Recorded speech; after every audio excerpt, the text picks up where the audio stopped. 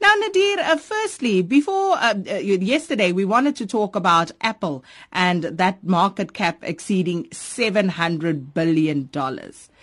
Yeah, Sakina, I mean, so it's obviously the largest company in the world now, but just to put into context how big it is, I mean, if you look at its two closest rivals, which would be Google and Microsoft in the tech space, Apple is bigger than both those companies combined, So I mean, it's really a juggernaut in the global space at the moment. And if you look at their share price over the last 10 years, it's gone up 2,000%. So, I mean, that's a massive number for one stock to go up in 10 years, particularly considering that global markets in the grand scheme of things are pretty much flat over the last 10 years. So, I mean, if you look at their numbers that they're coming through quarter on quarter, year on year, the rate of growth of underlying sales and revenue growth and demand for their products, I mean, it's just phenomenal. It's almost like they're a startup company.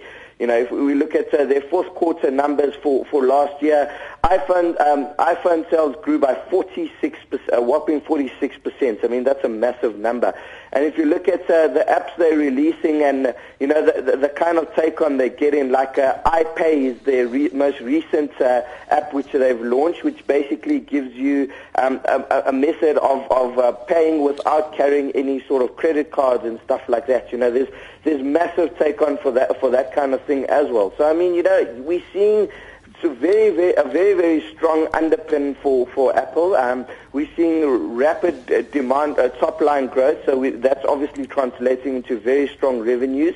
And we're seeing Apple continuously reinvest in their business. I mean, we're seeing them building an $850 million solar panel sort of an eco park in California that they're going to use to power their headquarters and alternative source of energy, and that's in the long term is going to bring down their energy costs. If you look at, they've got $142 billion of net cash on their balance sheet. So, and they've indicated that, they're not going to hoard that cash. So if, they can't find profitable ways to redeploy that cash, they're going to be returning it to shareholders. So, all in all, it's a stock that's done phenomenally well. There's a lot of concern about the rate at which they'll be able to innovate once Steve Jobs had left the realm and subsequently passed away.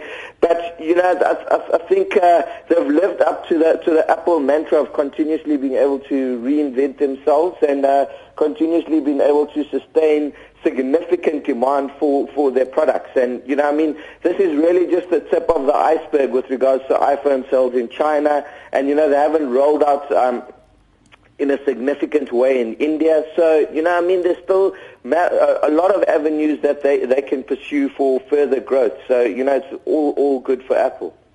And, of course, just a bit of companies news, Mondi and Kumba's earnings. Can you talk to us about that briefly, Nadir? Yeah, it's quite interesting to see the different resource stocks of varying fates. I mean, Mondi, we saw a great number coming out of them, and the market really liked it.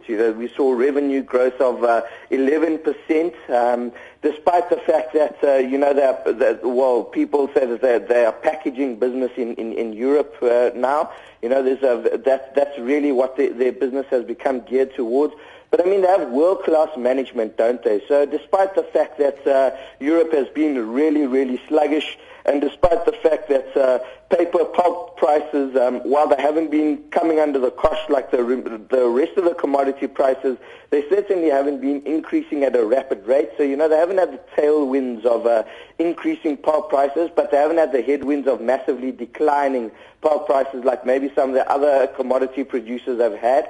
And, they've just managed to engineer that business in such a way that year after year, earnings results after earnings results, they just keep ticking away and delivering a good set of numbers, And I mean, in the resource space, it's undoubtedly the stock of choice from a quality point of view. The management has really, really done well with that stock, and the converting it really from an old school paper producer like what Sappi is to really, a 21st century stock, which is more higher down the value chain, packaging, really a packaging business. That was really a genius move on behalf of management, and they're reaping the rewards of that. So good on them. But the rest of the commodity stocks, really, it's the same story, isn't it, Sakina? I mean, we're seeing commodity prices really come under the cosh. Iron ore prices are massively down, and on the back of that, we saw Kumba Iron Ore reporting a 29% decrease in headline earnings. A lot of investors held Kumba Iron Ore because of its very healthy dividend yield, was trading at around 9% at one point, but there's an indication that dividend yield is also going to be cut by around 20%. So, full year dividends for this year are forecast to be somewhere around 23 Rand a share, and that's down from 29 or 30 Rand a share last year. So, the rest of the resource stocks, they're really battling lower commodity prices, and